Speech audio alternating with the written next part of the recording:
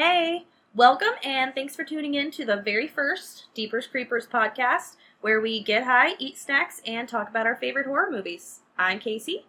And I'm Jess. And this week, we're going to be talking about the amazing movie, the one everyone's talking about, The Black Phone with Ethan Hawke. And I just have one question for you guys. Do you want to see a magic trick?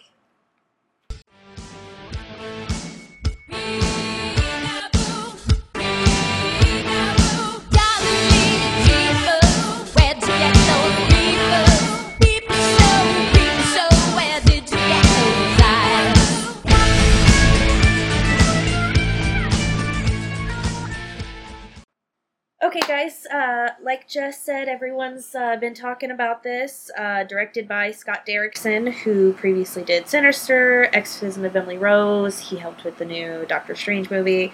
Screenplay was by Scott Derrickson, of course, and Robert Cargill, who works on a lot of the same movies as him. Starring Ethan Hawke, of course. James Ransone is in it. I didn't know James Ransone was in it until I got to the theater and saw his name, come across. I had no idea. I was so excited. But it makes sense. I mean, he did Sinister. Yes, so and I loved him in those. I did. Makes sense. And obviously it's a Blumhouse production, which, we love Blumhouse around here. So much. And then also two other actors I want to shout out, because I thought they were so amazing, were the two main kid actors, Gwen and Finney, who are brother and sister, the leads in the movie. Finney is played by Mason Thames, or Thames, I don't know if I'm pronouncing that right.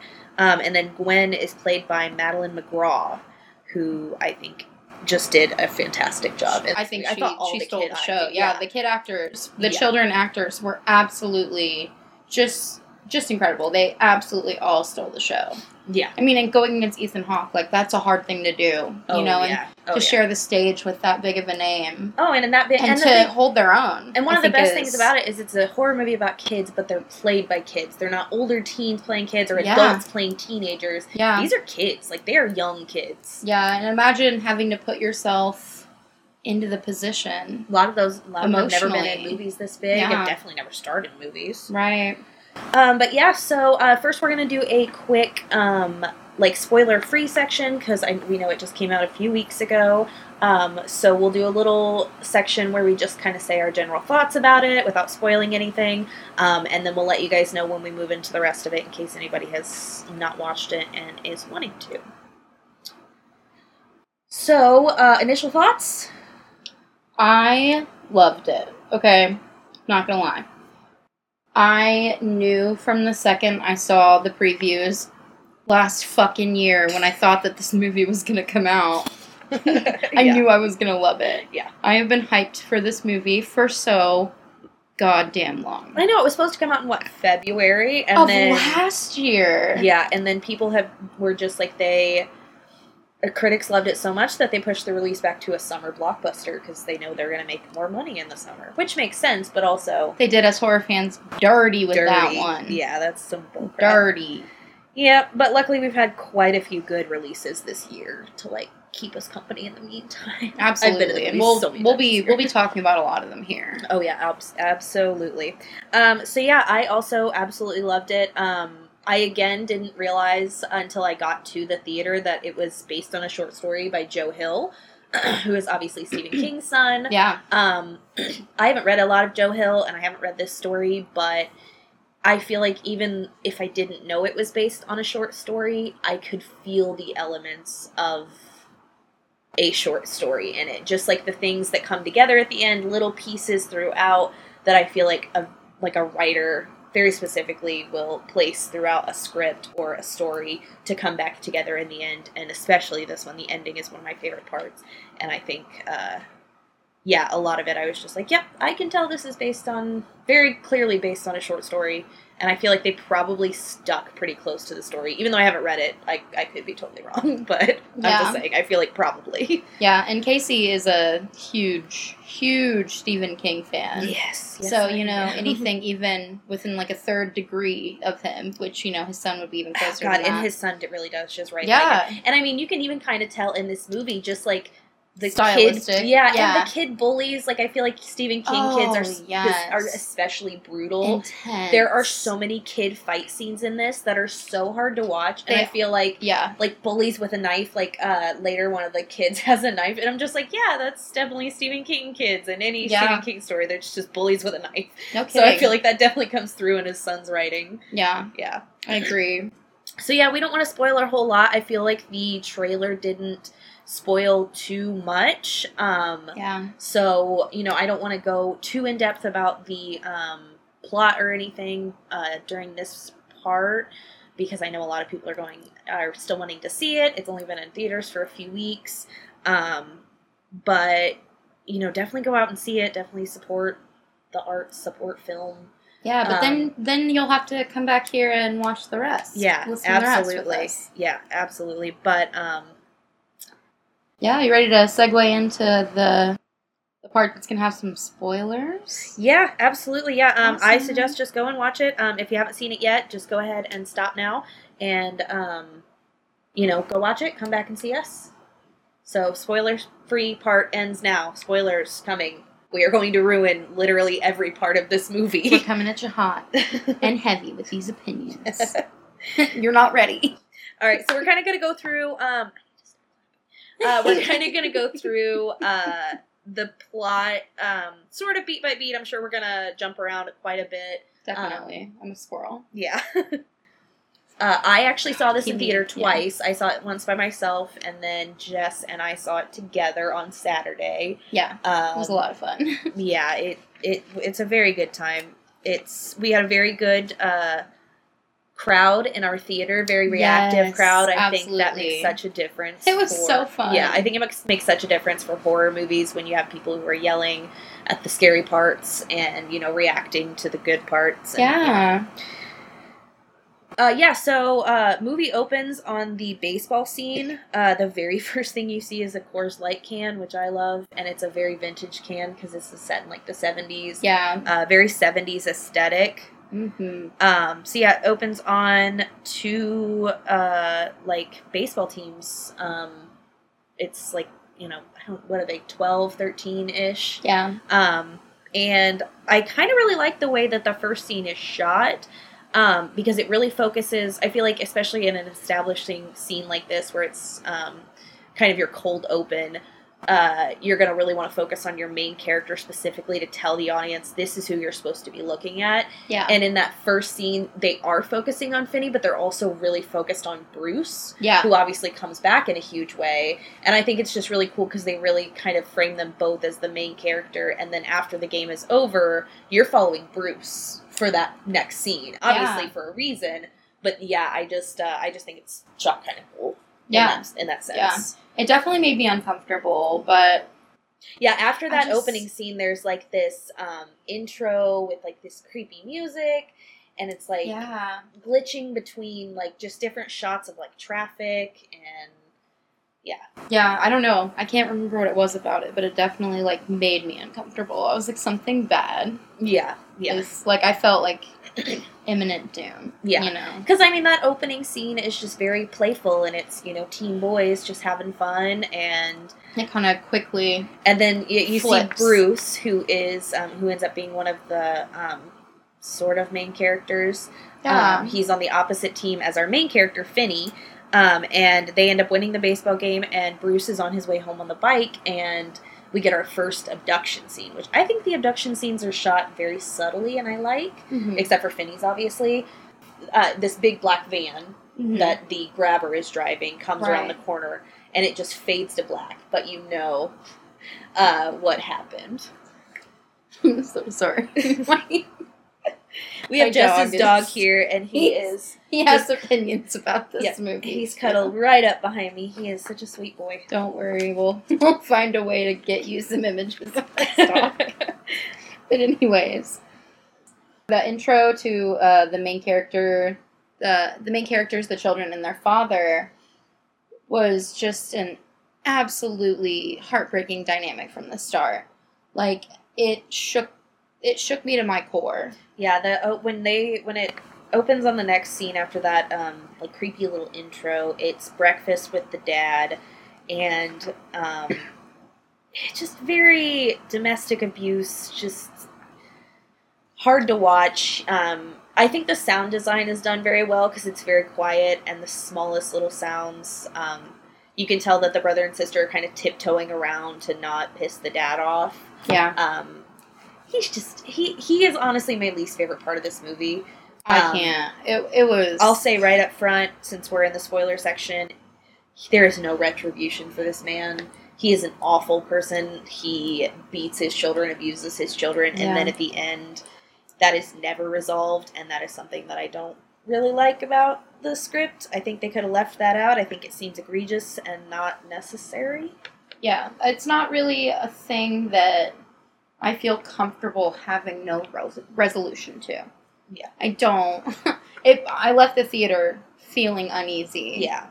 And there is one line at near the end when Robin is talking to him over the phone, and he's saying, you know, I've seen you get beat up, and you always get back up. And I feel like that could almost be attributed to, well, the abuse from his father has kind of, quote-unquote, prepared him for this, which, as terrible as that is. Yeah. But I feel like that's why they have the bullies. You know what I mean? Right. He gets beat by the bullies, and he always gets back up. We still don't need that trauma from the dad. Yeah, it's like he gets beat at school and then goes home, and the same thing happens. It's like... And then we add more bad things happening to this kid. Like, what... It's just a lot. It's a lot to put on a child. It never ends. Yeah. Yeah. It was heavy. Which we should introduce Robin, who is one of my favorite characters. He is Finney's best friend. We are introduced to him because he gets into a fight, and that fight is harsh. Brutal. Bloody. Yes. Yeah, he beats the shit out of this kid. And, yeah, that was pretty hard to watch, honestly. very hard to watch. And But also, I mean, remotely satisfying, I guess, because that kid had it coming for sure. Oh, absolutely. Yeah, but it's also like, oof. I felt how important the relationship was in that moment, and it was really fucking cute and wholesome and beautiful. Yeah, and then, because then right after that, they, Robin and Finney, Finney gets followed into the bathroom by some of his bullies, and then Robin comes in and basically tells him to back off, like, fuck with Finney, you fuck with me. Yep. And I love that line. He's just such a little badass. He's wearing a Cheech and Chong shirt, which Jess and I both appreciate, obviously. And, like, the fucking bandana. Like, it's very Karate Kid. I love it. He is the cooler version of Karate Kid. Definitely. Yeah, so, He's you beat get to your ass find, kid. yeah, and I guess Finney tutors him after school, and it's a really sweet relationship that I really like, that I wish we got to see a little more of, but I also think they do a good job in the short time that we get with the two of them. Yeah, I agree. I think the whole time I felt how important their relationship was, so I think they did, although rarely mentioned, they portrayed it very well. Yeah, absolutely. I love the outfit design and all the characters, especially Gwen's outfits. Yeah. I feel like I wish my mom had dressed me that cute when I was a kid. Oh, no kidding. Because, like, her little corduroy overall dress, and just all of her outfits are so 70s and so cute. Yeah. And, oh my god, when we get to James Renstone later, and his fucking... I don't even know, blue shirt that... Like, I'm going to Vegas, and I'm gonna do lots of fucking drugs and gamble all my money away. I'm going to Vegas, but I wake up with a new tattoo on my ass. I'm going to Vegas, but I've already done so much cocaine. And I'm not gonna stop the entire time I'm there. I have a never-ending supply of cocaine. Yeah, he does in this movie, essentially. Yeah, that's what his wardrobe said and his actions. Yes. So it all plus full circle. Plus the porn stash. Oh, I know they were popular in the 70s. I don't care. If you had one, I'm laughing at you. Exactly. They finally name dropped the Grabber, which I think is a cool name for the bad guy in this. I think it's a very kid-made-up name. Yeah. Like, it sounds like something kids would call a guy that's taking kids. Yeah, like a boogeyman. Like, the Grabber is their boogeyman. Yeah, because we should specify that, I think let's see, at this point, maybe 2 or 3 kids have gone missing, but they haven't found any bodies, so they don't know. Yeah. Kids are in school. And they were in the classroom, and I don't know about you guys, but my teachers had more awareness of time. Like, this is so stupid, but I was just like, why is this teacher still going after the bell rings? Like the bell rings and he's still in the middle of a lesson. Yeah, I just never in my life. I feel That's like the least realistic thing about this movie for me. Like, the teacher would be like, okay, class is about to end, blah, blah, blah. Like, we've finished the lesson, not mid-sentence bell rings. Yeah, like... I don't know. Everybody gets up and, like, runs out. Like, that's always been so dramatic to me. But anyways. Yeah. Sorry. Continue. No, that's fine. So, one of the next scenes that I really liked, I kind of got Scream vibes from it. So, in one scene, Gwen is taken into the principal's office, and it's kind of a pivotal scene for the movie. Something I really, really didn't expect. So she's taken into the principal's office, and just kind of her sitting in the chair, taken out of class because of, a tragedy that happened to a student. Just very Scream, Sidney Prescott-esque. But then we find out that Gwen has these dreams. Yeah. And I guess it turns out her dreams are sometimes true, she says. Because I guess she told Bruce, who was the first kid that we found missing at the beginning of the movie, she told Bruce's sister about a black balloon at the scene. And I guess black balloons were found at the crime scene, or where the kid was taken from. Yeah, and the detective said that they never released that information. Yeah, so these detectives, I guess, just automatically believe that this child has powers. I don't know. It actually was kind of nice that they didn't, gaslight her. They, were like, what did you dream? Please tell us. Right. I didn't expect a supernatural element based on the trailer. No, I didn't either. Yeah, I did. I just kind of expected it to be very straightforward slasher. Just a guy, no ghosts, anything, and it does have a supernatural element to it, and I really liked it. I thought it really came together for it. Oh, I totally agree. I loved it.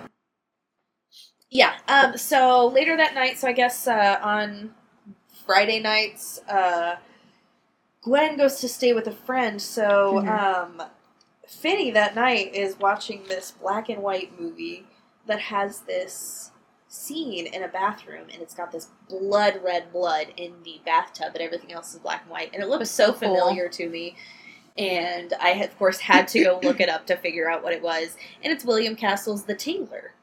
And so if anybody is wondering what that movie is, it was by William Castle. I think it came out in the 50s. William Castle is responsible for so many classic horrors and gimmick horror and things like that. So go look him up if you're interested in that. But I just had to go look that up. It looked so good. I love The Tingler. Definitely go watch The Tingler if you haven't seen The Tingler. That was such a fun little throw in there, Especially considering the next scene is not so fun to watch. Sure wasn't. Where do we even start? Yeah. So Finney wakes up the next morning and Gwen's screaming. Yeah. This is just one of those scenes I don't know how necessary it is. Because again, we've already expressed, does the dad character need to be an abusive asshole? Yeah. Considering it goes nowhere.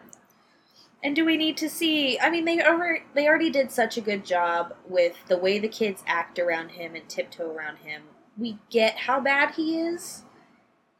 And but the visuals were not necessary. Not necessary. It was incredibly devastating to watch. I was in the theater and I was in tears. Yeah. I truly was. I had a moment because it was that heart-wrenching, the acting. Yeah. I felt like I was transported back to my childhood and I was there. And that's really triggering. And one of the things it says about Gwen's actress, Madeline McGraw, her performance is so incredible. It was there's one part where she throws the dad's bottle of vodka on the floor and smashes it, and she's really good at portraying those really raw emotions, especially for such a young kid. I didn't look up how old she was, but she's got to be like 10 or 11, maybe 12. I don't know. It was just, my stomach was in knots. My heart was like beating so fast. I was just devastated. That would be, I would say, like what I would say is a triggering scene for some people. If there's going to be a triggering scene in this movie, it's going to be that scene for sure. Yeah, I can attest to that as a triggered person in that moment. Yep. I'm fine. Again, don't think we needed it to be that explicit. Yeah, I concur. And I'm trying to find a way to justify it, like, as far as the story goes. And I guess it does kind of, like, introduce us to the fact that the dad thought the mom was crazy, because I guess the mom also had some dreams. And that's another thing that I also wasn't sure why we introduced. Because the mom thing is also not resolved. We can go ahead and talk about that scene if we want to. Yeah. So the dad and Gwen are talking about her dreams, and he's telling her, you know, your mom used to think she heard these things too, and then they told her to do bad things, and then she killed herself. And the way he's saying it, Jess and I were sitting there, and, you know, she leaned over to me, and I was thinking the same thing, like, did the dad kill the mom? Yeah, it seemed to lack any empathy. And it just, the way he was talking about it, he's like, yeah, she killed herself. But we've already seen Gwen's been proven right, so if she, you know, if the mom really did have, it just seemed very weird, and we don't really get a whole lot of backstory on the mom or any resolution on just any of it, and so I feel like we didn't need that part. I And agree. that may be from the story. It could be from something from the short story that carried over. I don't know. I don't know. I feel like not every single thing needs to be said in a movie. Like, I don't give a shit where the mom was and what happened. You don't have to tell me that story, especially if it doesn't matter. I can tell by watching the movie you're a single parent. Exactly. I don't need a backstory that's not relevant. If you want to mention it, one of the kids could be like, you know, Finney could be saying to Gwen, man, I miss Mom. I wish she was still around. You know, just to be like, yeah, Mom's dead, that kind of thing. Right. It doesn't need to be, oh, your mom killed herself because she also had these powers that now you have. And it's like, no, we've already got all these other things that are so good. You've got so many good that you don't need to add in these other unnecessary elements. I totally agree. Yeah. Right after the scene with Gwen, that really hard to watch scene, we see Robin Ariando get taken. I think Ariando's his last name. Robin, who is Finney's best friend. We see him get taken, and it's the first almost glimpse we get of Ethan Hawke, because we do see a figure get out of the van that looks like he has a cape on, but we definitely don't see much else. Yeah. And then it cuts to a bunch of phones ringing in different houses, you know, because that was the way people got a hold of each other back in the 70s. Your kid goes missing, you just call everyone's home phone, and it's just that sound design of everyone's house ringing almost all at once. Yeah, that was a really well-shot scene. Mm-hmm. So, the next morning, the cops come to the house to investigate Gwen more, since a new kid went missing. Which, again, I just have to say, did everyone just believe in magic in the 70s? Like, I get that they, you know, they kind of believe her because the black balloon thing, but there's also ways she could have gotten that information. Did they even have cable? I know they didn't have Wi-Fi. They're like, you know what? We have 0 other leads. We need to go talk to this 8-year-old again. Hope I don't get fired for it. Hope her dad doesn't. Yeah, and then, then the weird thing is, like, her dad was initially beating her and mad because the cops came to his work. But then when the cops came to their house, he just lets them on in. Right, that's... Again, doesn't make sense. Icky. Didn't need that to begin with. Icky. He was just disgusting. Yeah, it just... there were other ways to go about that, and it makes no sense. So now that Robin is gone, he's been taken. Finney's bullies are back. Yep. And Oof, that next we scene. get the even more brutal fight scene. Yes. They are beating the shit out of Finney and Sweet Gwen, who is just wonderful. I love her. Yes, I love her. Gwen stands in this house. Gwen stands. Justice for Absolutely. Gwen. She runs up and bashes a kid in the face with a rock, and his face starts bleeding. And I was like, "That kid's dead, right? That kid's He not. looked. How is that kid dead. not dead? He's just staring out into space, and there's like blood pouring from his head, and there's like a crater in it. Oh my god, it was intense to watch. Like, And- how are you gonna explain that to your mom? And one of the other kids like kicks Gwen in the face and in the like body slams her to the ground. slammed her. He And she's RKO'd so her out of tiny. nowhere. Oh my god! Wait, Out of nowhere. Fuck out of her. Fatality. So they're both. Finish it. And then in the next scene, they're all just in school again. I understand that it's a movie. I get it. But even if you got into a fight off school grounds, your ass was getting suspended as soon as you got into school. That kid had a concussion. He could not have That just kid gone had back to brain class. damage. Yeah, that rock hit him hard. She felt that in Ugh. her fucking bones. It just looked so... Yeah, no, that kid ain't right. It was, oh my god, it was really I know. intense. And then we get to, I guess it's a week later because Gwen goes to her friend's house again, Yep. and she says, Finney goes, I'll take care of Dad, because that's what he always says on his way home when Mhm. she goes to her friend's house to stay the night. And then, Didn't devastation. come 'Cause he home. comes out- Magicians, you know? comes out and he's like, So, yeah, he comes out and he like spills his eggs or whatever. yeah. Yeah. It was incredibly strange. Yeah, like to get Finney's attention, and you don't see Ethan Hawke's face at all in the movie, like fully.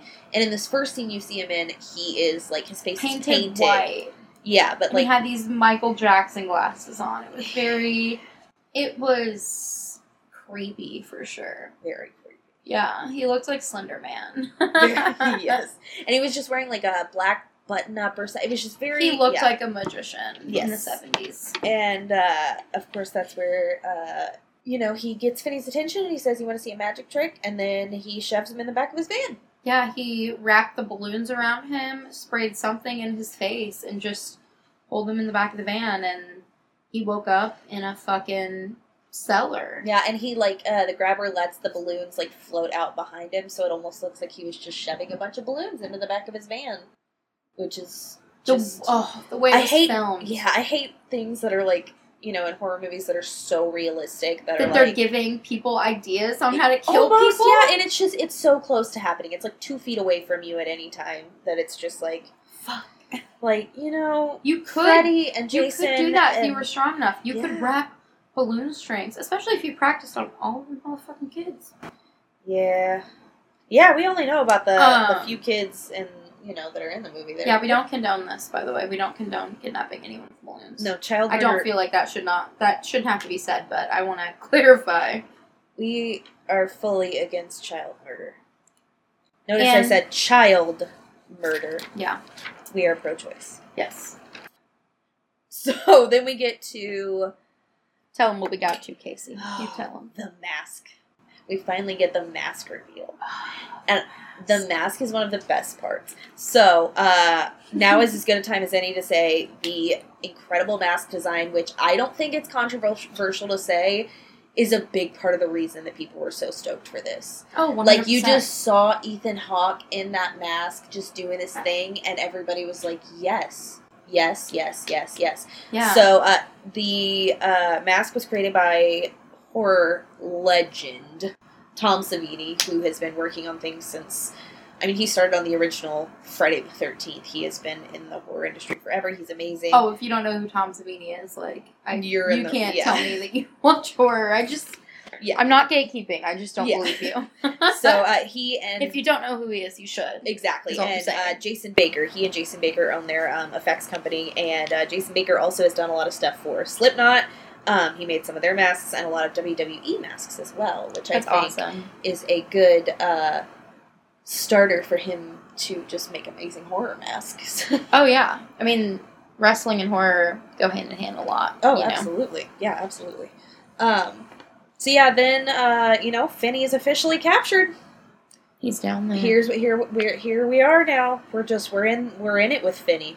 We are down there in that goddamn cellar with him, and the set design is creepy, very minimal. A bed in a cement basement, and then around a corner there's a gross toilet. That's about all you got. You got then there's phone. The black phone on the wall. And of course, as soon as Finney wakes up, he tries to, pick it up and call out, and there's no one there, of course. And Ethan Hawke's there, and he said, "Doesn't work." It's actually a pretty good impression. Thank you. Yeah. I've been practicing. It's very creepy, and so unsettling. Oh, this first scene with him he's having a blast. I mean, Ethan Hawke is having so much fun in this role. I loved watching him act his ass off. Yes, he was, like I said, him and the children. Yeah. Were absolute stars. Yeah, he was having so much fun with this. And, he's down there, he's telling him... I mean, one of the things he says to him is... Because I think you mentioned you got some kind of creepy... It was kind of weirdly sexual and, not that being feminine or having, those kind of mannerisms is bad at all, or directly related to pedophilia. I don't mean that, but his vibes to me were why are these mostly young boys that he's targeting? And I get that there was, a little girl in there, maybe here or there from what I've seen, but, mostly young boys. Why is that his target? Does he like a challenge? Yeah. Does he like the boy? For me, I didn't want to think about that, but it kind of took me there. Yeah, and one of the things that the grabber says is I'll never make you do anything you won't like. Yes. And then just... Oh my god, what did he say later? He was just staring at the little kid. He woke up. And he was just sitting in the corner staring at him. He was just, and he's like, "What are you doing?" And he's like, "I was just looking at you." Yeah. But one thing I will say is if they were going to take it that route they did it in the most subtle and best way they can. There's nothing explicit. There are no triggering scenes as far as, assault goes. I think they did it in a tasteful enough way that it's you can see those undertones of this guy obviously has, a sexual preference for these boys, but we don't need to see any scenes of him trying anything. No, I absolutely... So I'm glad that if we have to see a little girl getting beat, at least we don't have to see that.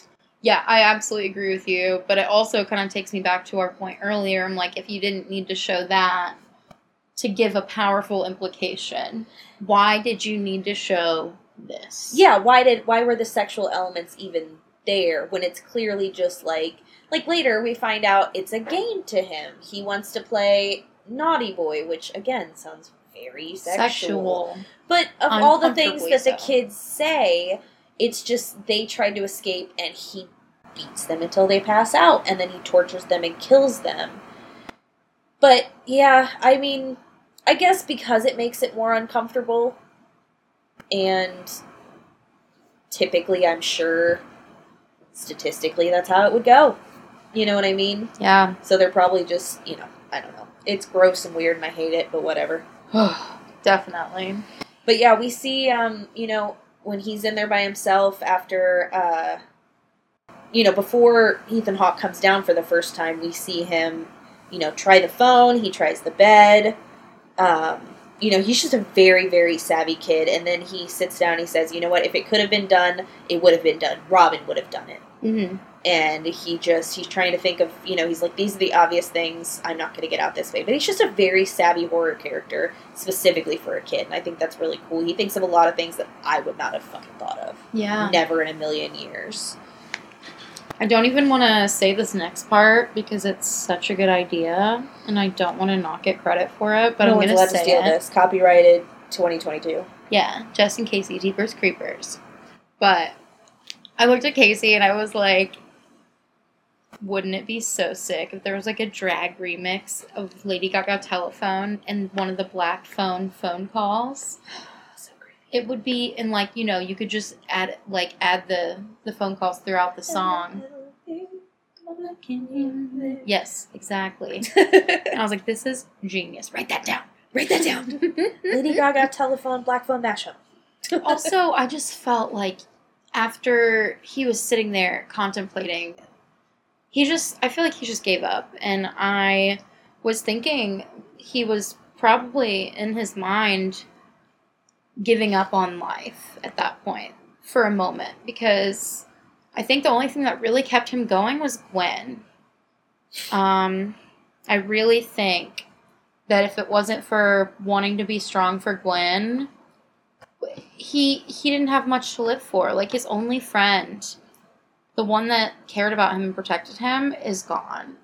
And I think when he realized that he could be the one to, like, give a voice to his friend and the people he knew, if he made it, I think that and his love for his sister, and knowing that leaving her alone with his father could be a death sentence. Yeah. I think those are huge motivators as to why he was so intent on not giving up and getting the fuck out of there. And that's why seeing their relationship is so important early on. Yeah. Because you get those feelings of they would do anything for each other, you know, even if he anything. doesn't want to. In the face for him. He doesn't want to necessarily go through what he has to go through, but he wants to get back to his sister. He knows he has to get back to Gwen, and he doesn't even, that doesn't have to be said explicitly in the script, and that's just a sign of good writing. Yeah. It's known. He's thinking, I have to get back to Gwen. And so then we get our first phone call. Ooh. So earlier on, Ethan Hawke tells him it doesn't work. Yep. He says that they hear it ringing because of some kind of electric current that goes through it, and then it rings and you pick it up and no one's there. But Finney picks it up. And someone's there. And it's Bruce. And the reason he knows it's Bruce, he talks to him for a minute, and he can't remember he asks who he is, and the kid on the other line says, I don't know, it's the first thing you lose. Creepy. Which I think is very creepy, yes. So they're saying, when they die and they go to the other side, they don't know who they are anymore. But the reason he knows it's Bruce is because Bruce says the line that he said at the beginning of the movie, your arm is mint. Your arm is mint. Because they were in the baseball game together, and that's how he's like, oh my god, you're Bruce Yamada, or whatever his last name is. And so then Bruce tells him, okay, so when I was down here, there's 2 loose floorboards over there, or loose tiles in the floor over in the corner, or over in the hallway. And I didn't have time. I didn't have time to do what I was going to do, but take them out and start digging. Dig out and under. So, of course, Finney does. He starts doing that. And another one of those really savvy things that I absolutely love, he's taking the dirt and flushing it down the toilet. Because my first thought was, what are you going to do with all the dirt? Yeah, that was genius. Flush it down the toilet. I've never would have thought of that. Gross. I'm going to be honest. It looked disgusting. I know, I was like, are you going to put her to the bed? What are you going to do with this shit? And that wasn't that when he was scooping the dirt with the toilet bowl lid? Or the... Wasn't he scooping it with... No, that's when he was hitting the cement later. Never mind. Yeah, we're getting there. He uses the toilet tank lid for something later. But yeah, and then we're down there with him for a while, and it's not great. We finally get an assembly at the school with the kids. How many kids have gone missing at this point? Like 5. Why are we just now having an assembly? Great question. Kid 2 goes missing. Get the children together. Walk in pairs. Don't go alone. Curfew. Someone's out there grabbing kids. No, we're gonna wait until a lot of kids go missing. Whatever. Makes you question, what is a regular crime rate in this town? Well, I guess it was the 70s, and serial killers weren't as prominent. You know what I mean? So but come on, common sense. That's a lot of children to be killed in a short amount of time. Yeah, that's very true. That's very true. Yeah, but then we got the second phone call. Would you like to talk about that? Yeah, so, second phone call, he just goes by Newspaper Boy, and he remembers his name, which I can't remember what the kid's name actually is, because the kid just wants him to call him Newspaper Boy, and I didn't really get that. want to be referred to. Yeah, he As said, his- don't call me that. And he said, just call me newspaper boy, whatever. Well, he But said, all the I'm rest- not that person anymore. But I and I'm don't- like, well, that's true. Yeah, but, like, the rest of them don't mind, so again, that, has no explanation, whatever. True. But when he gets that second phone call, there is an amazing jump scare. That- Oh, it is so good. Everyone in the theater screamed. Jess screamed. I didn't.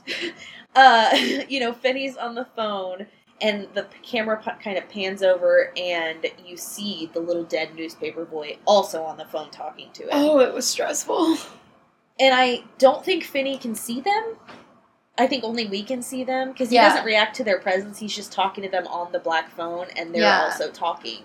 I To kind him. of like that. It's like in 13 Ghosts. Yeah. You know, and it's how just like their they presence couldn't always is see them, there. but we as the viewer could see Yeah. them. Yeah. Which makes sense, because Yeah, I love it. William Castle made the original 13 Ghosts. Love it. Yeah, so the 13 Ghosts that we know of is a remake of a William Castle movie. Okay, we'll have to watch that sometime. Yes, it is. One of his gimmicks in that movie was called Illusional, and the audience would put on these special glasses, and it would show the ghosts on the screen. And so Cool. it's referenced in the remake of 13 Ghosts because the characters put on the glasses and can see the Okay, ghosts. I love it. Isn't that so cool? Yes. I love William Castle. He's amazing. That's amazing. And then the Tingler, which we talked about earlier, Yeah. the gimmick on that one is, because, I guess it is about this, monster that attaches to you and, grows on your fear or something. Mhm. And there would be certain points in the movie where, in the audience, the seat would buzz behind you. And not, shock you, but, buzz to get you to, jump. Oh, yeah. I love horror movie gimmicks like that. I wish I could have been live during that time. I'm sad we don't do that shit anymore. I know. Or, they, would puff air on the back of your feet or something. Oh, my goodness, yes. That's all William Castle shit, and I love it. I love it. Yes. I'm all for a good scare. Yes. Hence why we're here. Yes. So then we learn what the game is, basically. Naughty Boy. So, because we noticed that Ethan Hawke leaves the door unlocked. Mm-hmm. The door to the cellar that Finney is in. Yeah. And Finney is about to leave, and hears that, he's about to open that door and go up the stairs, and he hears the phone ring, and luckily he runs back, and newspaper boy says, don't go upstairs. Yeah. If you go upstairs, he didn't tell you could leave, so if you go upstairs, he's going to beat the shit out of you with that belt, and it's going to hurt. Yep. And it's... Until you pass out. Yeah. Yeah. And so he wisely stays downstairs, and... it's crazy. He wants you to play the game. Yeah, if didn't he say that newspaper boy say if you don't play, He can't win. he can't win. Mm-hmm. And if And he so- can't win, he can't go on to the next part of Naughty Boy. Exactly. Which is, I assume, murder. right. Murder. Absolutely. So I thought that was pretty important. Yeah, it definitely is. There's a really cool shot during that call where the boys are standing back to back on the phone with each other. Mm-hmm. And, obviously they can't interact, but Yeah. it's a cool shot. And I I thought loved the it. minimal makeup on the zombie kids, dead kids, was nice. Yeah. I didn't think it was too over the top. I thought it was a little CG, but whatever. Yeah, they weren't too zombie-esque though. It was Yes. it felt pretty authentic to the scene. I'm going to be honest, this is the pivotal part of the movie. Because when he decides not to go upstairs to play Naughty Boy, the camera does. Alright? Oh. The camera does go upstairs. The camera was playing Naughty Boy. I want to play And I Naughty was Boy. there for it. I want to play Naughty Boy. Because listen, Ethan Hawke is sitting there in a chair, and he's just got his little wide legs spread. He's got a belt over his knee, and he's shirtless. And he's got... He's got his dad bod. Yes, he's so hot. So part of the cool thing about the masks is the He's first time we hot. see the mask is the bottom piece is a removable mouthpiece that we see. It's The so first cool. one is faceless; it's got no mouth. The second one is a smiley face when he's introducing himself, this and face. then when this face. Oh yeah, that is one of the good part. So when we pan upstairs and Ethan Hawke, the grabber, is waiting for Naughty Boy to start, he's got the frowny face mask on, and I just loved it, the different masks. And why is Ethan Hawke so hot? I literally looked at Casey because she was taking notes, and I said, Daddy, Write that down. Write that down. Literally the whole movie, I was like, something stupid. Write that down. But seriously, Daddy, important, so hot. Why is he so hot? We wrote it in caps. That's how in you all know capital it's letters. important. Yummy, yummy. She did write yum. I did write yum. Anyways, one of the things that Finney tries, he finds this cord. I think one of the kids in one of the phone calls told him about it, and he's trying to wrap this cord around the bars that are in front of the window, because there's a small high up window in how there usually is in a basement. Right. No, they can't. I have a murder basement, but anyways, I love fine. basements. I've never murdered anyone there. Basements that are where the good stuff happens. Anyway, so he's trying to get out of the basement, and so he's trying to wrap this cord around the bars. My murder basement. To just don't tell everybody. Sorry, we're posting this. Oh, sorry. And he can't get it wrapped around these bars to climb up to the window, and so he takes one of these rolled up rugs and pushes it up through the. How the fuck did he think of that? I have no idea. It was like climbing up the rug. I never. He pushed it up the rug. Yep, that. Yeah, so oh my god. So that it perfectly leads this rope up to wrap around the thing. That was insane. And I apparently am not that smart. Oh my god, I would have died in there. I would have died in there, I'm sure. I'm positive. I was one of the first children. I was just the kid that just didn't even get called out in the movie. Yeah. One they never found. Nobody ever cared. Nope. I was just dead. Dumb and dead. I was just happy for the floor eggs that he threw at me. That could be a good t-shirt design one day. Dumb and dead. Dumb and dead. So then you're gonna buy that merch one day. Merch one day. Merch one day.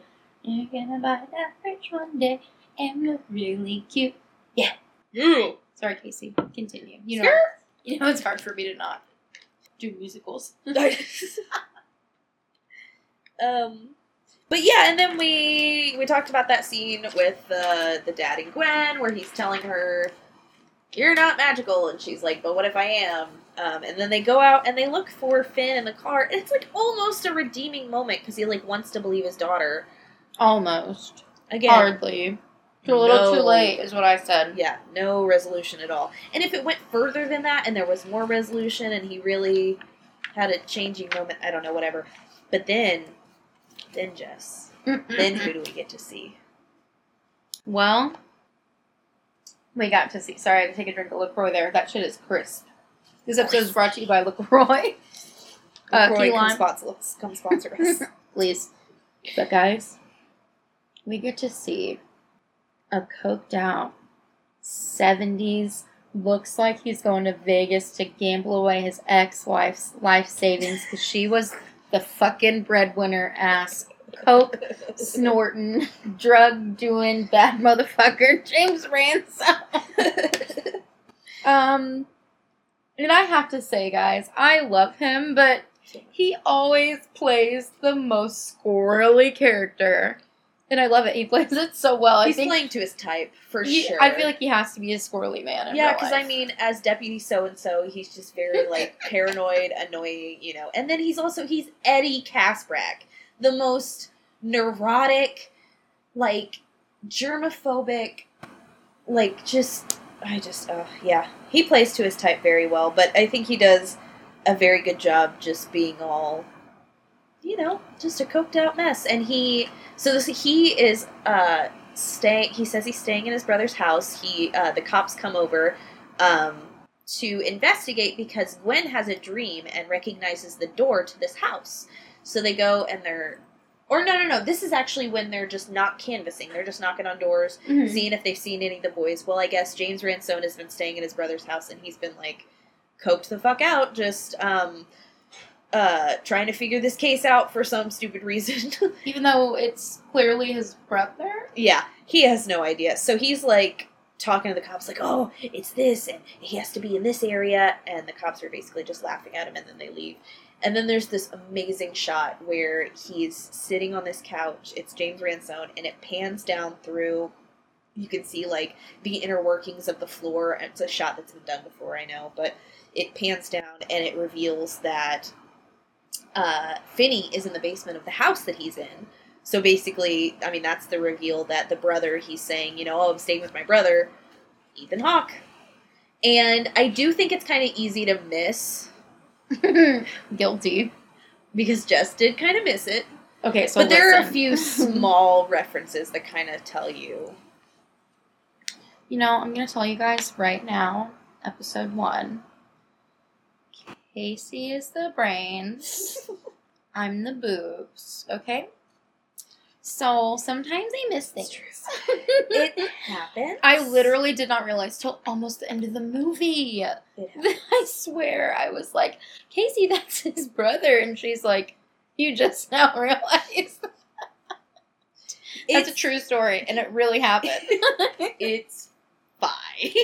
Shit happens, okay?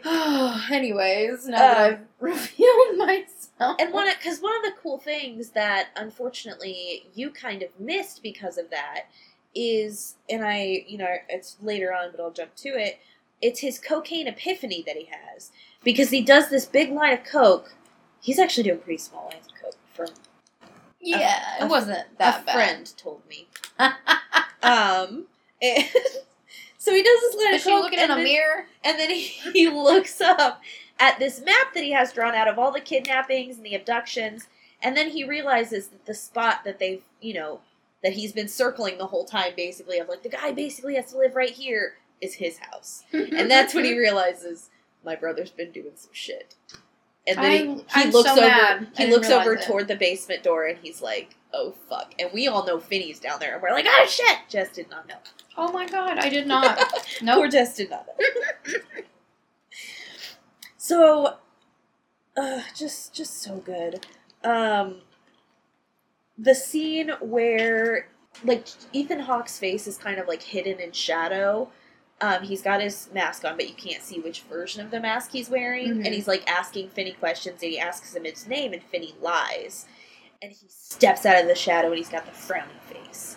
And I just think it's kind of, like, creepy and just weird. It's very... Yeah. He was ready to play naughty boy. Yeah, he really was. And he had the newspaper with his name on it. Yep, so he knew he was lying. And then he says that line, I almost let you go. No, the fuck you didn't. No, he was never gonna let him go. No, the fuck you didn't.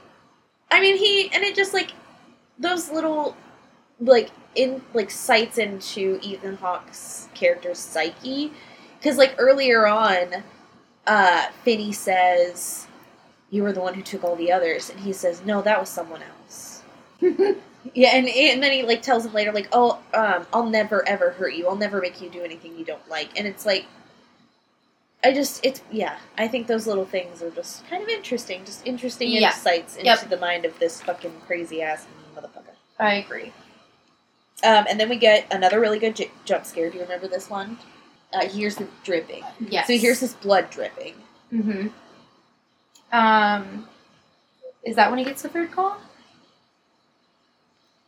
Yeah, so it's, so he has the little, like, pen light thing, because he's had this little, like, pen light that's shaped like a rocket the whole time, and that's what he hurt Ethan Hawke with. I forgot about it, too. And he, like, uses the light to, like, pan across the room, and then it's Griffin, who is one of the little kids, and he's, like, hanging in the air, but, like, upside down, kind of. It's so weird, and his blood's dripping on the floor. Yeah, that was creepy. That's when he gets the third call, because the door is open again. The grabber's upstairs waiting, but the grabber's fallen asleep, and Griffin calls him and tells him that. Yeah, and he tells him to leave, and it was so tense and so stressful because there's you can explain the bike lock. Yeah, so he had a combination for the screen door, and Griffin told him it was the combination of his bike lock, which is incredibly fucked up. Mm-hmm. But, yeah, I mean, he told him where he had inscribed it into the wall, and he found it. And so he was trying to play through all the different combinations in his head. Is it 23... 31, 7? Is it 2, 3, 3, 17? You know, like he was trying to play through every combination it could be. 17, yeah. before he got upstairs because he knew he didn't have much time. Yeah, because so he walks by the grabber who's asleep in the chair. He sneaks past him, and he's sitting there, like, feet away from him, trying to unlock this door. And the second he unlocks it, he wakes up. The dog wakes up. Oh, the dog wakes up, yeah. I the forgot dog about wakes the dog. up, and so then it wakes him up, and he runs out this door, and you're sitting there in the audience, and you're like, I'm about an hour into this movie, and I know he's not getting away. Like, he's so close, but I know he's not getting away. I know he's going to get back there, because we are not far enough into this movie for it to be the end. And that's unfortunate, because he does so good. Finney, you did so good. It was so sad. He, like, the grabber, like, tackles him to the ground, and they're making so much noise, and someone turns their porch light on. How does no one come outside? That's what I was thinking. Not one person? Not one person. When there are 4 or 5 children that have been abducted. And you've heard some weird enough things that you got up and turned your porch light on, but you wouldn't open your door and be like, what are you doing in my grass? Because they're just, like, laying on the ground. And, I mean, they are, like, obscured, and he's, like, got a knife up to Finney's neck so he won't make any noise. But, like, whatever. I would have taken my chances. Yep. And I'm like, well, I'm probably going to die anyway, so I might as well scream. Yeah. But that's why we die in horror movies, and Finney doesn't. That's fair. And then we get what is maybe one of the most iconic lines. If it's not, do you want to see a magic trick? The most iconic line has got to be Gwen saying, Jesus, what the fuck? Because I love it. She's, like, convinced the whole time that her dreams are coming from God. She's got, like, this little prayer set up in her dollhouse where she's got a rosary and a cross, and she's praying and telling them, you know, God or Jesus, you know, why are you giving me these powers? I really want to find Finney. And she goes to sleep and she doesn't have any dreams that night, and so she wakes up and she's like, Jesus, what the fuck? And the whole theater just laughed the fuck because it was just amazing. so funny. Yeah. And then, yeah, we got the 4th call, Casey. That's your boy. Which, okay, so we are going to preface this by saying the actor who plays Vance Hopper, I cannot figure out how old he is. I believe he is a minor. He is a wonderful actor. I agree with you. He has very pretty eyes. He's, like, styled as this rocker kid. He's the 4th call. And it, you know, you get his little backstory through one of Gwen's dreams, where it shows how Finney knows him because he saw him get into a fight at this, like, convenience store or something, and beat the shit out of this kid, and then he gets in the back of a cop car, and it turns into one of Gwen's dreams. And Gwen's in the back of the cop car, and the kid in the dream shows Gwen where the house is. And so now she knows the address to the house, which I think is, 7741? Yeah. Yeah, so he, like, carves that into a kid's arm in the dream and shows her where the house is. So now she knows the address to the house because of the Vance guy. But then in the call Vance makes to Finney, he tells him about the freezer that's on the other side of the concrete. And this is when he brings in the toilet tank lid. Yeah, the freezer. Okay, yep. So he took the toilet tank lid and he bashed through the wall to get into the meat freezer. And he tried with all his might. He gets into the freezer and then it's locked. So he can't get out. He can't get out. And he loses it. This is the first time we see him break down. Yeah. He's been so strong. I mean, it's everybody, you could tell, like, it was amazing acting again, I'll say it, but, like, you felt the despair and the hopelessness. He feels like he's tried everything. Yeah. He thinks, you know, this is it. This is, you know, Yeah. I've done all the things. And he's like, I can't be there for my sister. Like, you can kind of see him just giving up, you know? And that's when Robin finally comes back. Robin. And he calls. And you can see Finney on the floor, and he's crying, and he hears the phone ring, and he gets up. Yep. And it just, the sweet, sweet moment of him hearing his friend's voice, and, you know, Robin finally telling him, like, use what we gave you. I just love their relationship. And he's basically telling him, like, you can't give up, you can't die for nothing, because then that means I died for nothing. if I'm gonna die, I want to die for my friend. I want to die and then know I helped my friend get out of the situation. Oh, it made me emotional. Oh, I teared up for sure. Yeah. Oh my god, Their I love relationship. Robin. Robin's such a little badass. If I kid. could bring back anyone in a horror movie I've seen recently, I would bring back Robin. Justice for Robin. Justice for Robin. Yeah, where Robin stands too. 100%. For sure. In this house. Mm-hmm. And then... Oh, yeah. So, anyways, he taught Finney how to use pack the phone with dirt and use it as a weapon, and taught him how to punch and, step back and really do some damage. And the whole time I'm wondering why he's not going to use the toilet tank lid, which he doesn't. Still don't get that, because that's what I'd use. True. I think it's hard. But anyway, he teaches him how to hit. Yeah. And then there's a scene when Gwen is riding her bike to see the house from her train. Trying to find it. And she's wearing a yellow raincoat. It's dreary. She's a child on a bike. The whole thing is giving me major It vibes, like Georgie and It. For sure. I'm like, this is so... And it has to be intentional. It's Stephen a Joe Hill King story. Yeah, it has to be a slight nod to his dad. It has to. I love that. Yeah, as soon as she said it, I was like, oh my god, yeah, yellow rain slicker and red rain boots, and it's pouring down rain. And it's a poor child. And child murder, you know. Child murder always reminds me of Stephen King. Yeah, I mean, and when did that take place in the 70s in the book, or when was it? So the kids' part's in the 50s, and then the adults' part's in the 80s. Okay. But then in the remake of it, the kids' part's in the 80s, and the adults' part's not. Okay. Yeah. The original, the kids in the original take place in the 50s. I just read that book again this year, actually. I love it. I highly recommend that book for anyone who has not read it. Oh my god! And then Casey, what happened? So, we are back to the scene where the cocaine epiphany happens. Cocaine! So, James Ransone has his cocaine epiphany, realizes his brother's hiding something in the basement. Goes down there. Oh my god. Oh god.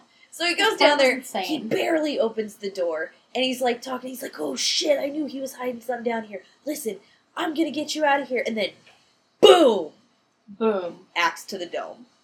He fucking came in hot and murdered the fuck out of his It brother. scared the hell out of me. And I kind of knew it was coming, but also you don't. And Ethan Hawke comes from behind, because he's still on the stairs. Comes from behind, you don't see him, and just an axe to the top of the head. It was insane. James Ransone goes down instantly. And there is blood all over Ethan Hawke. This is the first time we see the bottom half of his face, because he's only wearing the top half of his devil I loved mask. that. And I thought it was a very good look with all the blood splatters. Oh. Yeah. It's really hot. Very hot. I think Jess and I have issues. Yeah. You'll learn that if you don't already know that. Nope. Listen, if they would have made the dad character hotter and not a piece of shit, maybe I'd be lusting after him and not had a hot-ass Ethan Hawke. Yeah, we didn't really have a choice. Yeah. Blame it on the director, not us. Blame it on the casting. So then, Ethan Hawke's all pissy now because he killed his brother, whatever. Blaming it on You him. did that, motherfucker. Yeah, whatever. that was your fault. So then, he decides, okay, this is it. This is the end. And he goes up and gets his dog Samson, which we've heard about, we haven't seen, and it's this beautiful, beautiful black mastiff. He was a baby. He was a sweet baby. He was cute. And Ethan Hawke chains him near the door, so, he can't get out. And so now it's time, and, Finney knows that he's got to use everything that the kids gave him, like Robin said. And so the very first thing is he runs down the hall and jumps over the hole he made, which was the first thing he did. He covered it with a rug that was left so down smart. there. Yeah. And so he jumps over it. So Ethan Hawke runs after him, falls in this hole, and his ankle does this turn.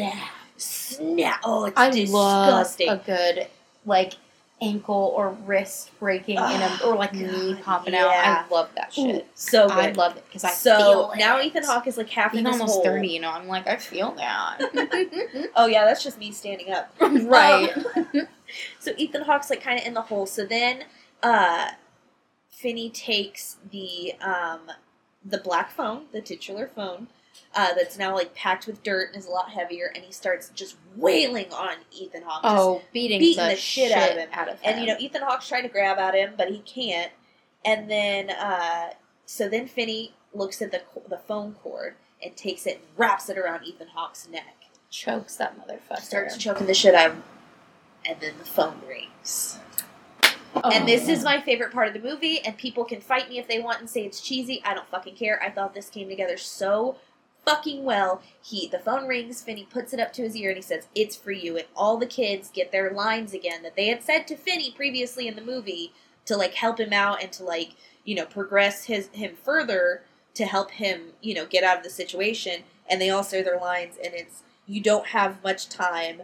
Right now ends your pathetic little life. I can't kill you, so Finney's going to." And then Finn's arm is mint. And then that's when Finn, like, snaps his fucking neck. Oh, so... It is so I was like, good. oh, he's dead. And there was no double tap needed. It was like, he's dead. Yes, and that one of the best parts about seeing a movie like this in theaters and having a crowd like we did is... You know, everybody, when he's beating the shit out of him with that phone, everybody's cheering. Like, yeah, fuck yeah, get him. Yeah. Like, fuck him up. It was amazing. It just makes it so much better of an experience. So, yeah, everybody was so happy. And during all this time, you know, during this, like, climax between the two of them, Gwen thinks she's found the house. And she brings the cops over there. Yep. But he had rented, turns out, a second house. Right across the street. Yeah. And that's where the van was parked. And so the one across the street where she found, because that's where the dead kids led her, that's where he was burying them. Which makes sense that the dead kids are leading her there toward their bodies. Yeah. So they're all, like, you know, the cops find out that there's a bunch of bodies in the basement. There's this really sad shot of Gwen sitting on the ground because she knows that they've just found bodies. And she's probably thinking, they're going to dig up my brother. You know, he's gone. And then right across the street, Finn had just made it up the stairs, and he came out the front door. And they just look at each other. And the world stopped for a moment. I died. It was so sweet. And she runs across the street to him, and it's just the absolute sweetest fucking moment. It truly is. My heart, like, I'm tearing up right now talking about it. I know. Honestly. Their relationship is so sweet. I have a brother. I don't talk to him. It's those kind of relationships on screen are just, especially when they're done that well. Yeah, and you know that they cling to each other because they are all that they have. Yeah. Oh, yeah. The cops grab Finney and they start taking him to the ambulance, and Gwen is just hanging on to him. And, you know, there's this scene at the end, you know, where the dad runs up to the ambulance and he's like, "I'm so sorry." Can we get some kind of, like, first of all, why didn't the dad die? He definitely should have died. I wish he would have gotten hit by an ambulance when he was, and then they could have, I don't like want a the scary kids movie to go ending. to foster care, but I want them to, like, alternate ending. Be better, in better He shape. runs up, gets hit by an ambulance, they go live with a fun aunt. Yes? Love it. Yes. So nothing happens to the dad, which is unfortunate. He should have gotten rich, too. Something. Yeah. And she lives in a glass house that's got 13 ghosts in it. We are going the wrong way with this. Shit. What about she just lives in a glass house and she's actually secretly a drug addict, like in the movie Glass House? I really think they may even be better off with their dad at this point, Jess. Jesus Christ. I was trying. Let's I had just great keep ideas. them where they are. Yeah, okay, sorry. So then, then there's just the denouement. Finn goes back to school, and with the last line of the movie, I really don't know how to feel about it, because he sits down next to his little lab partner who he'd been crushing on throughout the whole movie, and she goes, "Hey, Finney," and he says, "Call me Finn," and the movie ends. And I don't know, I guess I get it, you know, he's grown up, but it's cheesy, but I also like it. I don't know how to feel about it. Yeah, I don't know, I mean, it's just so funny, you can see all the bullies, like, visually, you can see how afraid they are in their faces of him now, because they're like, you know, he killed the grabber. Yeah. He's a psycho. Yeah, you, like, see a shot of the bullies, and they won't even make eye contact. Yeah, it was a really nice moment. Yeah. I love that at least was reconciled, since we got nothing. That's the thing. Father. Instead of that, why couldn't we get something from the dad? I don't know. Whatever, it's fine. Though, like, so few complaints in comparison to how amazing the rest of the film was. Yeah. I absolutely agree. I think that my final thoughts were It definitely can be triggering. I know with my personal background, to me, it was. So just make sure that you are in a good state before you go see this movie, especially if you have parents that deal with addiction or people in your lives that deal with those things. It is very triggering from that aspect. Yeah, there is definitely, I would say, an alcohol warning. Yeah. But I mean, I feel like that And child also abuse. just Yeah. typically in a lot of horror movies, you're gonna have a lot of those triggers. And it was just so raw. That's why I think Yeah. it was so hard to watch. Yeah. Because some movies just graze over it, and this one just put you, like, reared its ugly head and was Yeah. like, I'm gonna make you watch. and didn't And give that's us didn't give us anything to make us feel better about it. No. Because the dad got nothing. But yeah, I mean, I walked out of the movie feeling incredibly sad for those kids and Yeah. their future. Like, I'm happy they're alive, Like, but at least they have each other, but like, their goddamn. quality of life, you Yeah. know, it's just sad.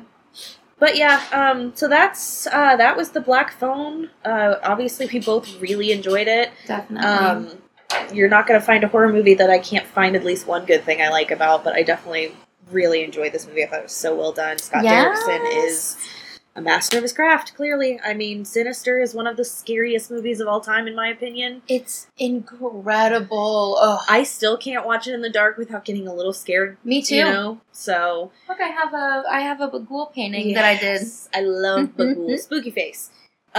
Terrifying. And Ethan Hawke in that movie. Like, he really has made a resurgence in horror movies Seriously, in the last yes. I hope he 10 stays years. in the genre. I do too. Yeah, him This and is James truly Ransone. This is truly his genre. Yeah, I hope. He was high steel. He was built for it, honestly. Yes, I hope he and James Ransone stay in the genre. I hope Scott Derrickson makes some more good movies. Yeah, and seeing Ethan Hawke as like the villainous role, as opposed to like when I think of him as the dad in The Purge, or you know, he's the dad in Sinister, which I mean, he was kind of villainous and sinister, you know, if you think about it. Like, he was But villainous in a very straight human lying way. to Yeah. his wife. Yeah, oh god, yeah. He did some fucked up stuff in that movie. That is something that we will probably maybe eventually review. We have to. But speaking of future reviews, I'm not 100% sure what we will be doing for our second podcast. But we do have an email. It is deeperscreeperspod@gmail.com. So feel free to email us with comments, questions, concerns, and definitely movie requests. Absolutely. We have a big list of stuff we'd like to review eventually, not just new stuff, but old stuff, classics, cult classics, you know, just whatever comes our way. Stupid movies. Dumb movies. We probably will do something really dumb next, since this was like a really great horror movie. I just want something we can really just rip into. We're thinking early 2000s. Yes, You just know, late like 90s, early 2000s. Just the dead time of horror and pop culture in general. I don't agree with that. Whatever. But It is. we'll discuss this further on our next episode. Yes. But yeah, thanks so much for tuning in, guys, and feel free to reach out to us. We'll be starting an Instagram and everything soon. But we love you so, so much, and stay spooky. Stay spooky, babes.